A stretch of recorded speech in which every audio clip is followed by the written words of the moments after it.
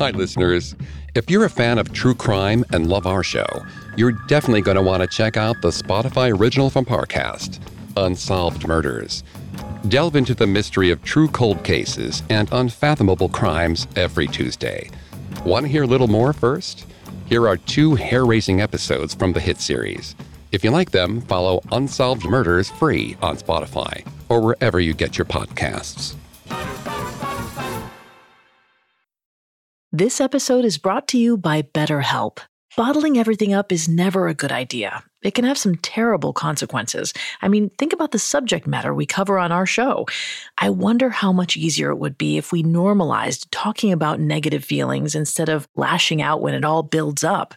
I recently had a session where I faced some things going on in my life I hadn't spoken to anyone about, and when I talked about it with my therapist, I realized how heavy it actually was, and I was able to see it in a different light, and it didn't feel as heavy anymore.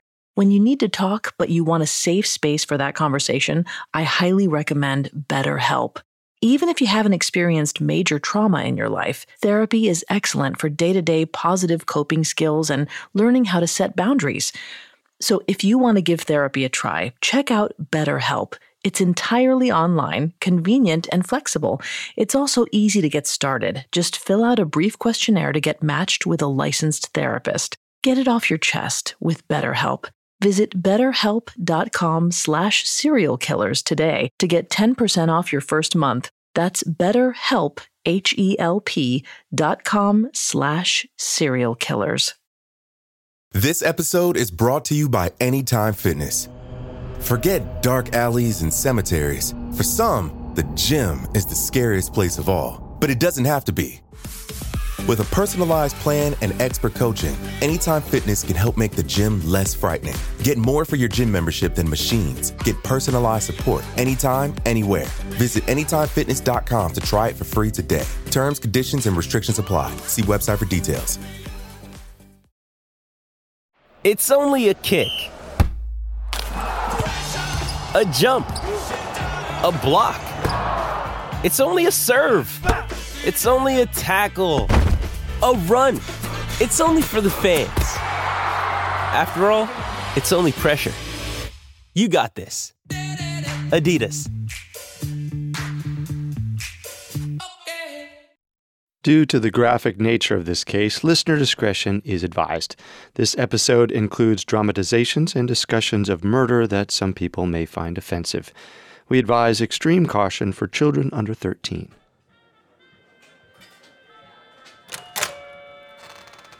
Welcome to Burger Chef. My name is Jane, and I'd love to take your order.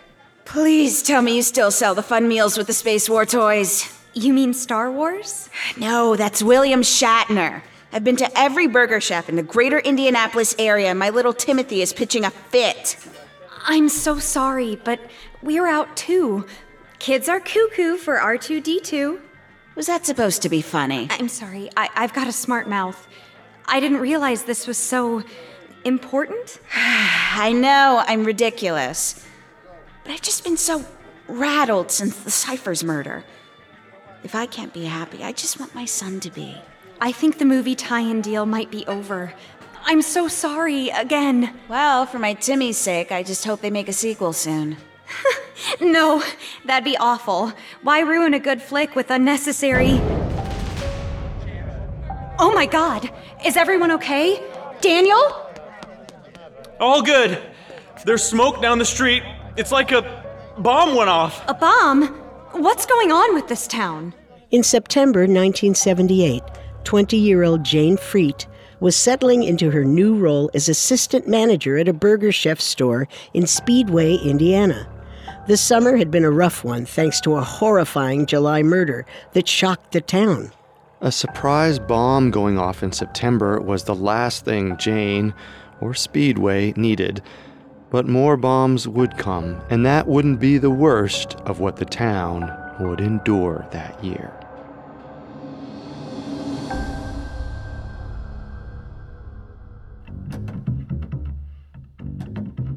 This is Unsolved Murders, True Crime Stories, a Parcast original. I'm your host, Carter Roy. And I'm your host, Wendy McKenzie. Every Tuesday, we dive into the world of a real unsolved murder and try to solve the case. You can find episodes of Unsolved Murders and all other Parcast originals for free on Spotify or wherever you listen to podcasts. To stream Unsolved Murders for free on Spotify, just open the app and type Unsolved Murders in the search bar. At Parcast, we're grateful for you, our listeners. You allow us to do what we love. Let us know how we're doing. Reach out on Facebook and Instagram at Parcast and Twitter at Parcast Network. This is our first episode on the 1978 Burger Chef murders in Speedway, Indiana. Well, this week, we'll learn about the strange events that shattered the suburbs' peace and quiet, and meet the 4 Burger Chef employees whose usual Friday night routine took a terrifying turn. Next week, we'll cover how they died and the murder investigation that lasted for over a decade.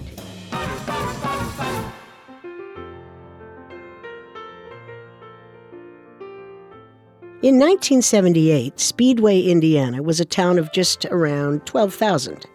It got its name from the nearby Indianapolis Motor Speedway, home of the Indianapolis 500, the world's oldest currently operational auto racing competition. It was also home to Jane Carroll Freet, a young woman on the cusp of adulthood whose ambition and energy would put any race car drivers to shame. Jane was born in Indiana on May 2, 1958, to railroad conductor George Freet and his wife Carolyn.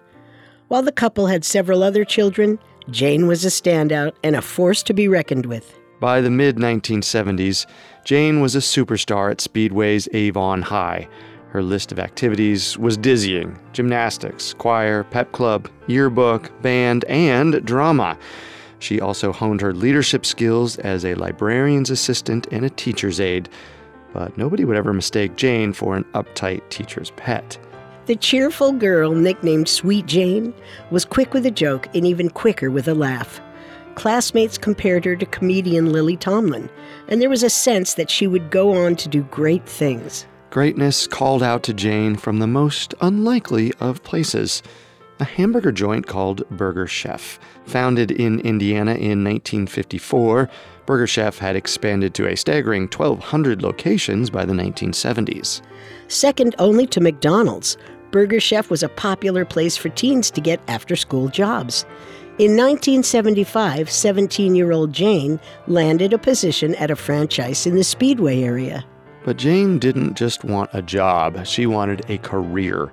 By the time she was 20 in 1978, Jane lived in her own apartment and worked at Burger Chef full-time, driving a white 1974 Chevrolet Vega to work every day.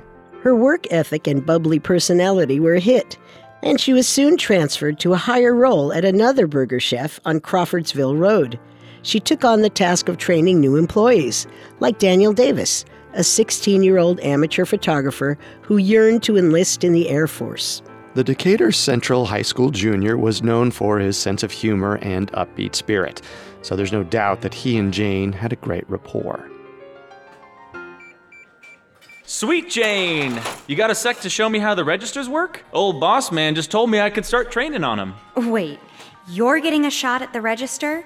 You're 6 years old. 16, Jane? Yeah, but you've been working here for about 2 minutes. You don't have to be a bitter old biddy about it. I'm a bitter 20-year-old crone stripped of brains and beauty, and I'm far too feeble to even recall how to show you the register ropes.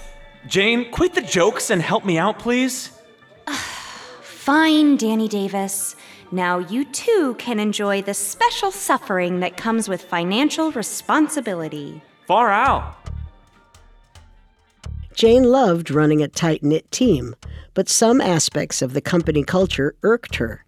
Of course, Jane was Jane, so she confronted her superiors about it. I want a promotion. I'm dead serious. You're never dead serious. Look, I've worked for Burger Chef for 3 years. I've tracked inventory, I've handled money, and I trained everyone on this team. And you know what I see? What, Jane? I see Eddie getting promoted. I see sweet little Danny getting a chance to learn the register when he's barely been here a year. I see lots of men, boys really, getting opportunities instead of me. Oh, come on. Don't make this some kind of sexism thing. I don't know. isn't it? No, you're so busy with school. I graduated. I'm a grown woman who lives on her own and works over 50 hours a week. I've proven myself, so now it's your turn. Or I'll take my $1 million work ethic and $1 billion smile to the fine team over at Dunkin' Donuts. You wouldn't dare. I've got a sweet tooth. I just might. Okay. You are absolutely an essential part of this team. No, I pretty much am the team. And if you think flattery... How does Jane Freet, assistant manager, sound? Pretty damn perfect, boss. Jane was promoted to assistant manager in the summer of 1978, a promising first step for the young woman who dreamed of climbing the Burger Chef corporate ladder. Jane's fight to get the promotion she deserved undoubtedly served as an inspiration to younger female employees like Ruth Ellen Shelton. Ruth, do you really have a Bible and a computer textbook out at the same time? Is something wrong? I was told I could do homework on my breaks. Well, of course you can. I was just curious. Religion and science, you know? They're kind of like opposites. The way I see it, God made humans and humans made computers. So you could argue that the Lord was actually the very first engineer? Huh. You know, one day, I think you're going to make a great nun. Or possibly a great astronaut? Whichever gets me closer to God. Ruth Ellen Shelton was born into a religious Indiana family on December 19, 1960. By 1978, she was a quiet 17-year-old with a wide range of interests. The polite, kind teenager enjoyed crafting and singing and was passionate about her youth ministry work at the Westside Church of the Nazarene. However, Ruth was also fascinated by computer science and hoped to study it in college. She took business and math courses at Northwest High School, hoping to gain a competitive edge in the male-dominated field. Though she was an honors student with an intimidating course load, Ruth also worked a part-time job. After starting at the Dunkin' Donuts next door to Burger Chef, she joined the Crawfordsville Street Burger Chef team by 1978. It was a busy time, especially once the fun meals started coming with toys from a galaxy far, far away. Burger Chef's promotional tie-in with 1977's Star Wars was one of the first deals of its kind, and the toys remain a collectible today. It was an exciting time to be a kid in Speedway, but as the summer days grew hotter, the town's adults were dealt a shocking blow.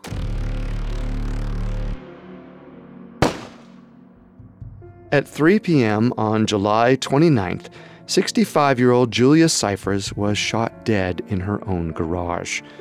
Her killer was a mysterious, long-haired man who had come to inquire about a fine china set that Julia had advertised at a recent garage sale. Julia's husband, Fred, knew someone had called about coming to see the items, so he innocently brought the man to meet his wife. After hearing a gunshot, he ran to the garage to see Julia on the ground in a puddle of blood and the man escaping in a car. Julia was a church-going librarian who worked with the Girl Scouts, so police were mystified by her violent murder. Speedway was a safe town, and Julia's only possible enemy was businessman Brett Kimberlin. Julia's daughter, Sandra, worked for Kimberlin, who allegedly sexually harassed Sandra's teen daughter, Julia's granddaughter. Julia threatened to file a restraining order against Kimberlin, and police thought the murder might have been his violent retaliation. The man who killed Julia on July 29th was not Kimberlin, but police suspected he was a hired hitman. The hunt began for the Speedway assassin, and the investigation gripped the hearts and minds of every local. Until September 1st, when the Speedway bombings began.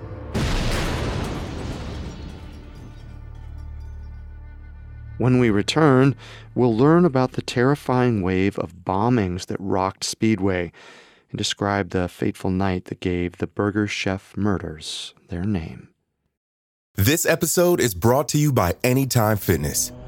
Forget dark alleys and cemeteries. For some, the gym is the scariest place of all, but it doesn't have to be. With a personalized plan and expert coaching, Anytime Fitness can help make the gym less frightening. Get more for your gym membership than machines. Get personalized support anytime, anywhere. Visit AnytimeFitness.com to try it for free today. Terms, conditions, and restrictions apply. See website for details.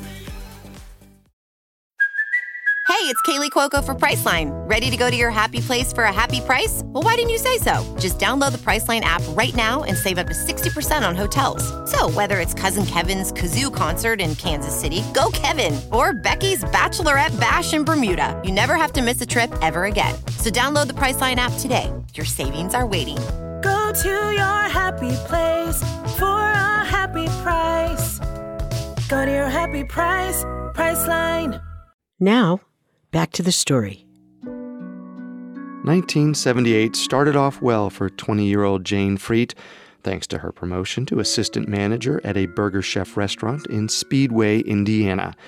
But her good fortune was soon overshadowed by the terrible events unfolding in her town. The July murder of an older woman shook Speedway to its core, and the fall of 1978 ramped up tensions to an explosive degree.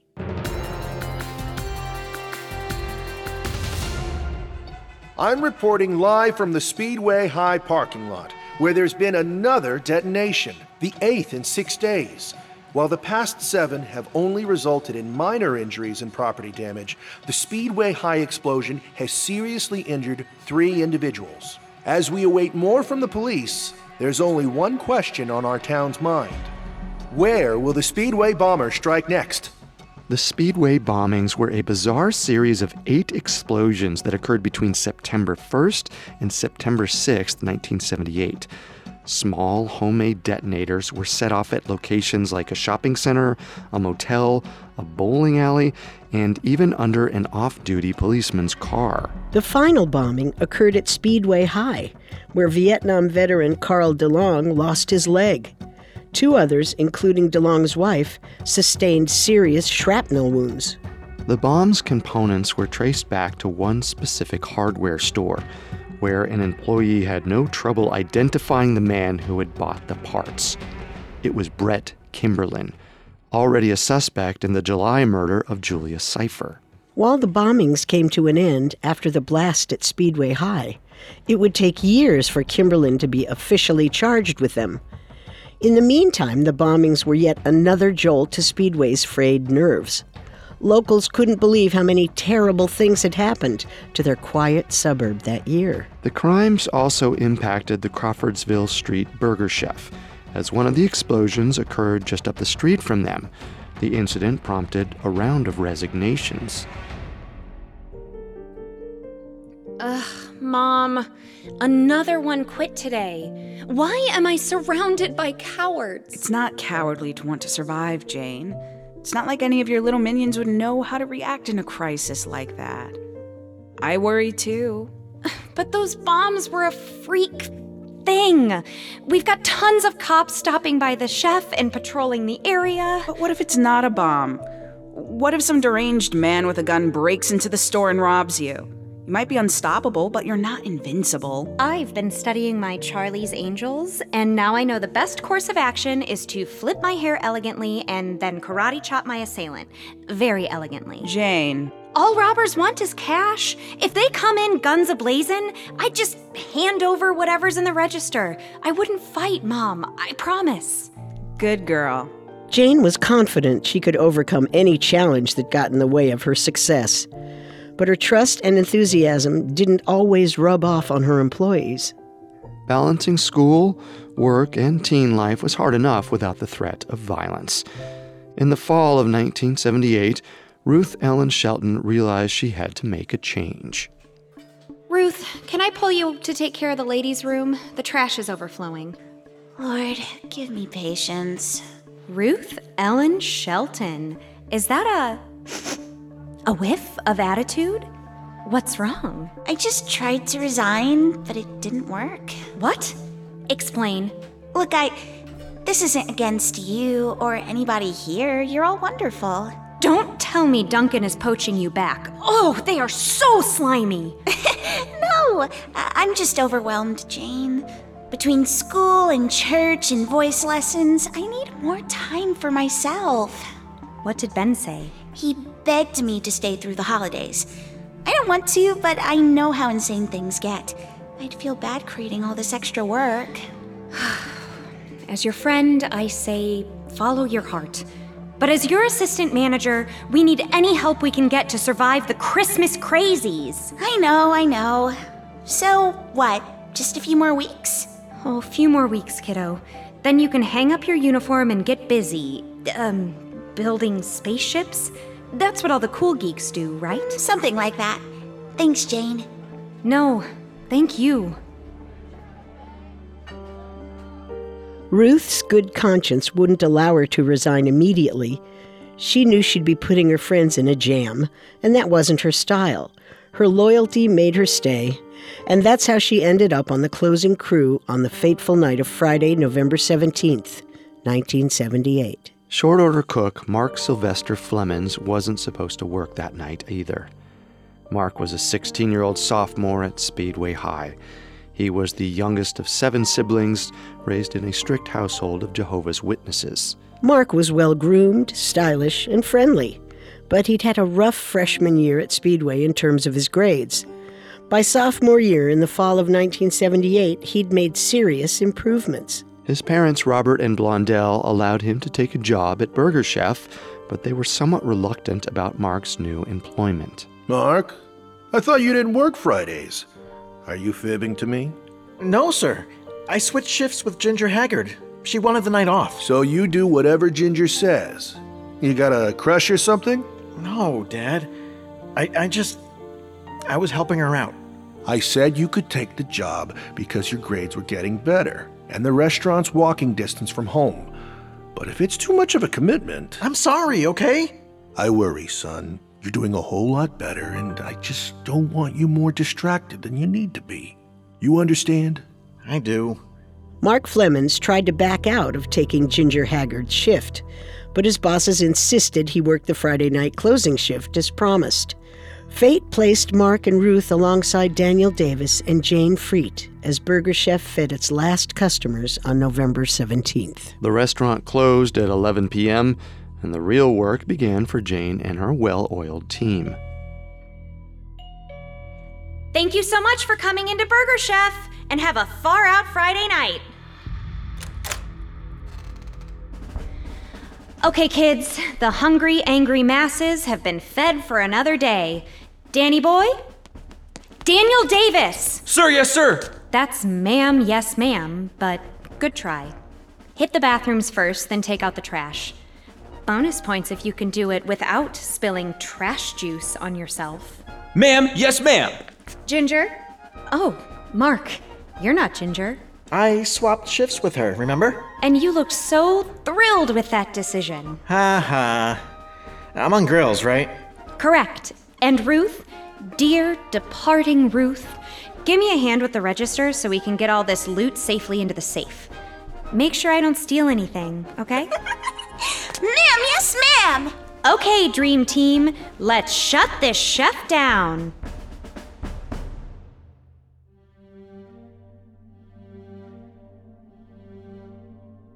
We don't know exactly what the team did that night, but if they followed the usual protocol, the junior members would clean while Jane handled the money. All she had to do was transfer the day's profits from the register to the safe in the manager's office, a task she'd done hundreds of times.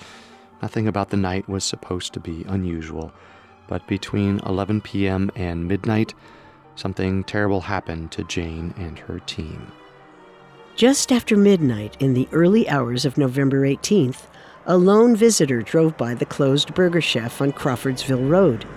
It was a 17-year-old boy who we'll call Greg to protect his identity. Greg was no stranger to this location. He actually worked there alongside Jane and the others. He wasn't scheduled that night, but figured he'd stop by to visit his friends and help with closing. He knew everyone would be in the back shutting down, so he walked to the back door. It would be locked.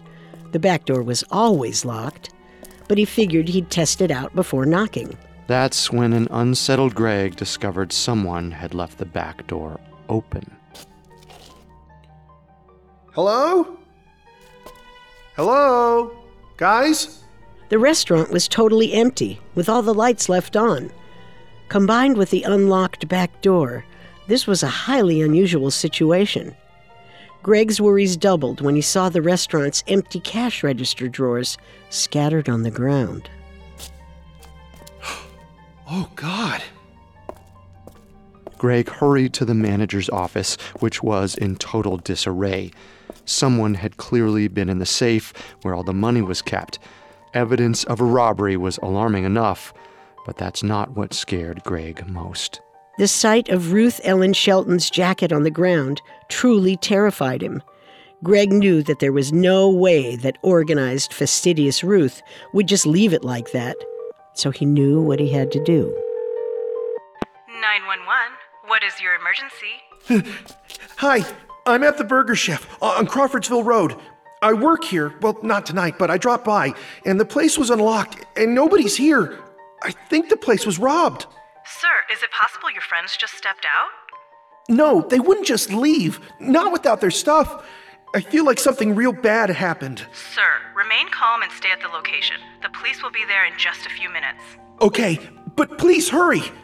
A scared Greg waited for police to arrive. A quick drop-in on his friends had suddenly spiraled out of control, and the young man was now accidentally on the front lines of one of Indiana's most unsettling unsolved crimes. Next, we'll cover the crucial 48 hours after the disappearance of the Burger Chef employees and the mistakes police made that would severely impact the investigation. Hear that? It's the sound of someone whacking the ground with a rake. Specifically, they're beating around the bush, which we've done enough of in this ad too, so let's get right to it. The new Moneymaker scratch-off from the Ohio Lottery doesn't beat around the bush. Money Maker. Play the game and you could win money, up to $2 million. With more than $88 million in prizes, ranging from $50 to $500, Moneymaker cuts right to the cash. Lottery players are subject to Ohio laws and commission regulations. Play responsibly. The Hargan women seemed to have it all. We were blessed. My mom was amazing. But detectives would soon discover... Inside the house, there were the bodies of 2 women. A story of betrayal you would struggle to believe if it wasn't true. I am just praying to God, this is a sick joke. From 48 Hours, this is Blood is Thicker, the Hargan Family Killings. Listen to Blood is Thicker, the Hargan Family Killings, wherever you get your podcasts. Now, back to the story. In the early hours of Saturday, November 18th, 1978, Speedway police officers arrived at the Burger Chef restaurant on Crawfordsville Road. They were responding to a 911 call from an off-duty restaurant employee. He'd stopped by around midnight to visit fellow employees Jane, Ruth, Daniel, and Mark, but found the place unlocked and empty. Both Jane and Ruth's purses and coats were still inside, and the manager's safe had been robbed. The manager, who we'll call Ben to protect his anonymity, soon arrived on the scene. It was up to him to figure out just how much money had been stolen. Well, what's the damage? I've tallied today's receipts, and it seems that nearly $600 was taken. There's $100 left in change, though. How much do you trust your employees? I trust them with my life. Well, with my store, at least. Because we've seen this before. Employees, even good ones, they go rogue sometimes. Get a little rowdy, skim some money off the day's profits to pick up a six-pack or score a little blow. Jane would never do that. And she'd never let anyone else do that. I'm just saying, don't be shocked if we find them gallivanting around town tonight. If they wanted to slip out and go rogue on my dime, why would they leave the lights on and the door unlocked? Why would Jane and Ruth leave their coats and purses? Fair. You sure those 4 kids were the only ones with access to the door? The front door stays locked after hours, and the back door stays locked always. There's no way anyone else could have gotten in. Unless... Unless what? Well, our dumpsters are out back. If someone was taking multiple loads of trash out, they might leave the door unlocked. They're not supposed to, but it happens. So, Maybe that's how someone got inside. This wasn't the first robbery at a local fast food joint. Several Indiana spots had faced issues with armed robbers striking just after closing to steal the day's profits. Though just under $600 sounds like a small amount, it would be worth over $2,000 today. Typically, these robberies never resulted in anything more serious than stolen money and shaken employees. The fact that Jane, Mark, Ruth, and Daniel were nowhere to be found was both peculiar and unsettling. Once Speedway police became convinced the teens were in danger, Speedway Police Chief Robert Copeland knew it was time to inform their parents. Around 1 a.m., Jane's parents, Carolyn and George, were told their daughter was missing, as were Ruth's parents, Rachel and John. It's unknown how the Davis family was informed, but we do know that the Speedway police took a curiously understated approach when they contacted the family of missing 16-year-old Mark Flemons. Whoever this is, there'd better be a good reason for calling this late. I'm calling from the Speedway police. Am I speaking to Robert Flemons? Yes, this is he. What's this about? Mr. Flemons, your son Mark works at Burger Chef on Crawfordsville, correct? Much as I'd like him not to, yes, he does. Has Mark come home yet? I don't believe so. Is something wrong? Mr. Flemons, please give us a call back when he returns. Thanks. If police were trying to be vague in order to prevent a panic, it didn't work. Robert Flemons and his wife Blondell knew their son wouldn't stay out this late on his own. Robert drove to Speedway Police headquarters sometime before dawn, where he learned that Mark was missing, along with 3 of his co-workers. The news was broken to him just around the time that the search effort began in earnest.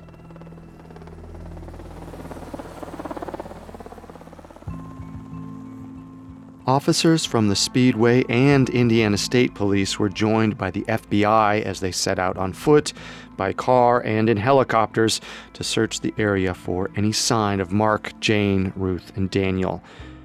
The first break in the case came at 4:30 a.m., when Jane Freet's car was found, 2 blocks away from Speedway Police headquarters.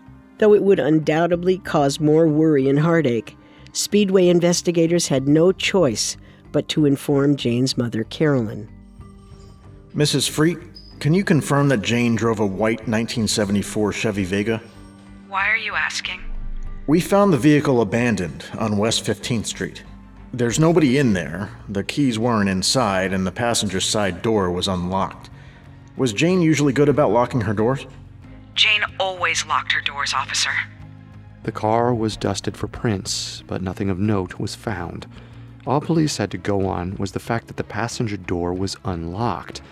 The Vega was a 2-door car, so the unlocked passenger door would have been the only way to exit the car. Police mulled over a possible theory that would explain the scant bits of evidence that they'd found so far. At some point between 11 p.m. and 12 a.m. on the night of November 17th, 1 or more robbers, possibly armed, broke into the Burger Chef after an employee left the back door open while taking out the garbage. They held Jane, Ruth, Daniel, and Mark hostage while they stole $600 from the safe. Then, for reasons unknown, they forced the 4 young adults into Jane's Vega. Jane drove the car 10 blocks before they made her park it on West 15th Street. At that point, the captors ushered their hostages out of Jane's car and abandoned it. Police wondered if a second vehicle arrived to take the 4 missing employees to an unknown destination. As dawn finally broke on the morning of November 18th, investigators hoped daylight would bring more answers.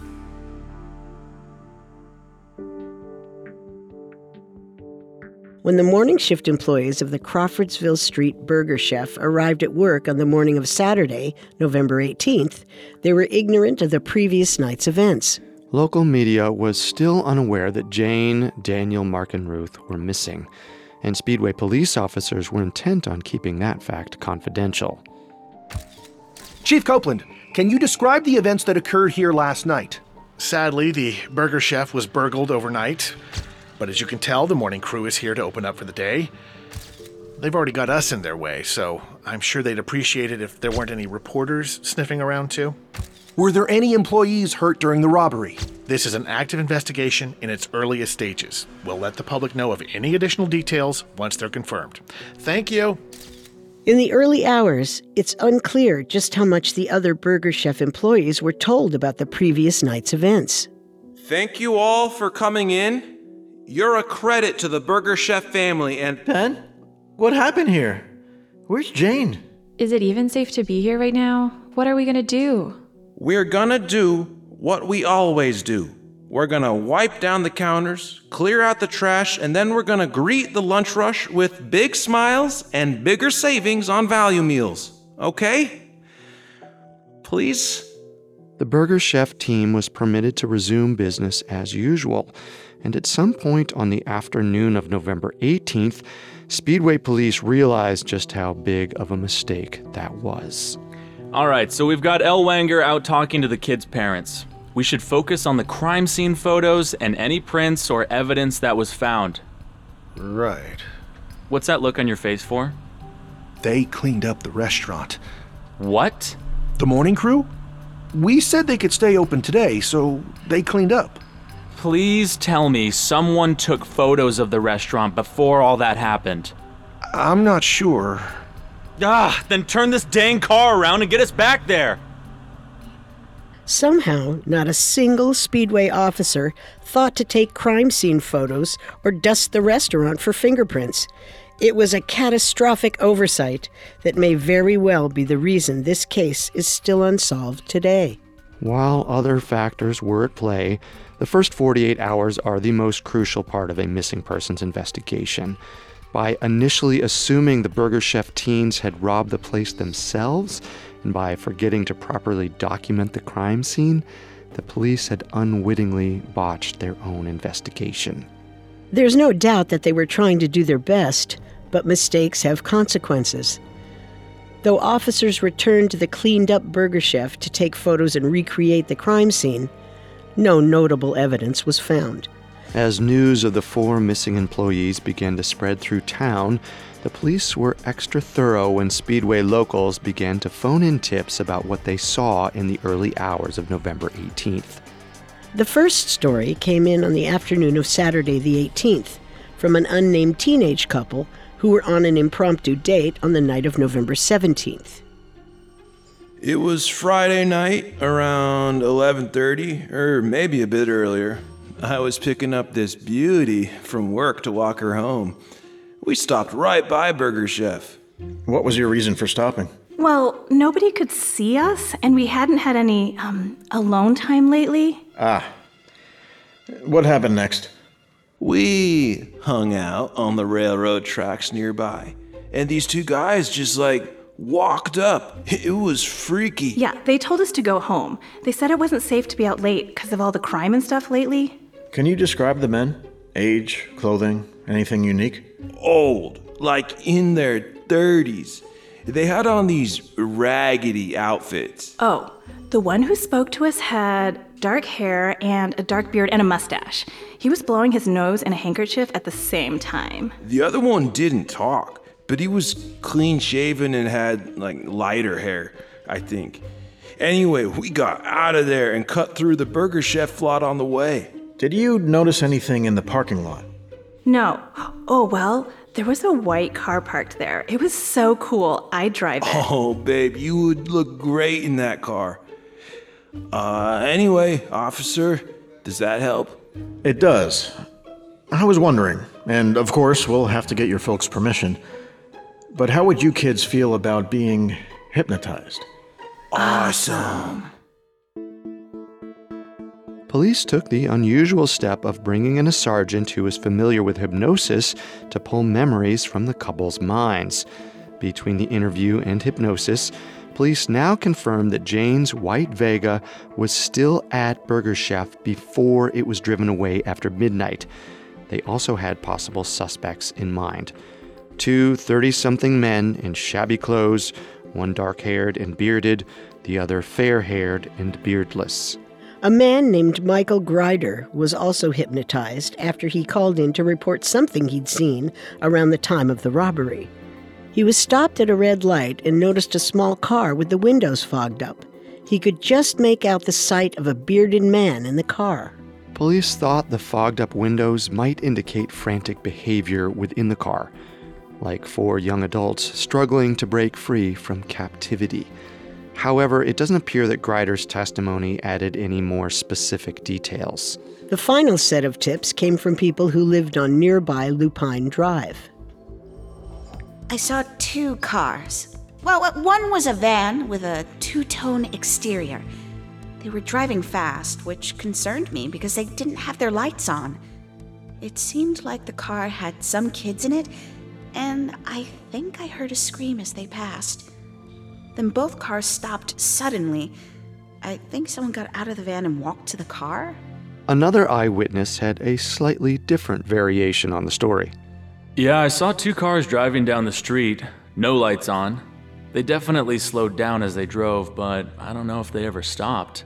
Interestingly, Ruth Ellen Shelton's family also lived on Lupine, but her parents said they hadn't seen or heard any of the activity that their neighbors had reported. By the morning of Sunday, November 20th, Speedway police were still on the lookout for any sign of either the missing Burger Chef team or the 2 mysterious men who may have been involved with their disappearance. They would soon make a horrifying discovery, more than 20 miles away. A couple, who we'll call Bill and Ellen, own land in the woods near Stones Crossing Road in Johnson County, Indiana. Around 3:15 p.m. on the afternoon of Sunday, November 20th, they went for a brisk autumn walk across their property. It's so nice out. You'd hardly know it was November. Oh, God! Ellen? Are you all right? Bill, look! Down in the dirt. Those children, are they... Oh, please tell me they're just passed out. I don't think so, hon. Look at this girl's shirt. It's some kind of uniform. Bill, we should get out of here. Wait, over there. Bill, what's happening? There are 2 more over here. A boy and a girl. They're dead, too. These uniforms.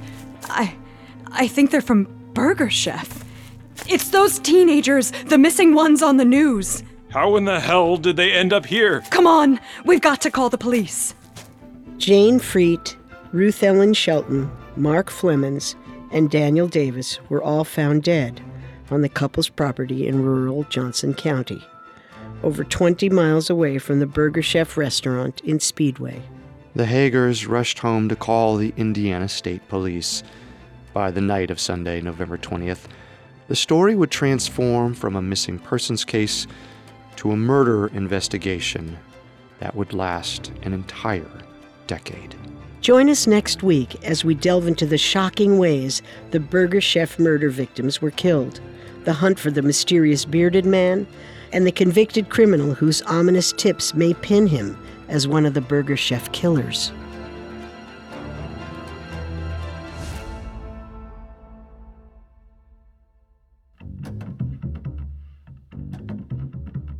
Thanks again for tuning into Unsolved Murders. We'll be back on Tuesday with part 2 of the Burger Chef murders. For more information on the Burger Chef murders, amongst the many sources we used, we found the book The Burger Chef Murders in Indiana by Julie Young to be extremely helpful to our research. You can find all episodes of Unsolved Murders and all other Parcast originals for free on Spotify. Not only does Spotify already have all of your favorite music, but now Spotify is making it easy for you to enjoy all of your favorite Parcast originals, like Unsolved Murders, for free from your phone, desktop, or smart speaker. To stream Unsolved Murders on Spotify, just open the app and type Unsolved Murders in the search bar. Several of you have asked how to help us. If you enjoy the show, the best way to help us is to leave a 5-star review.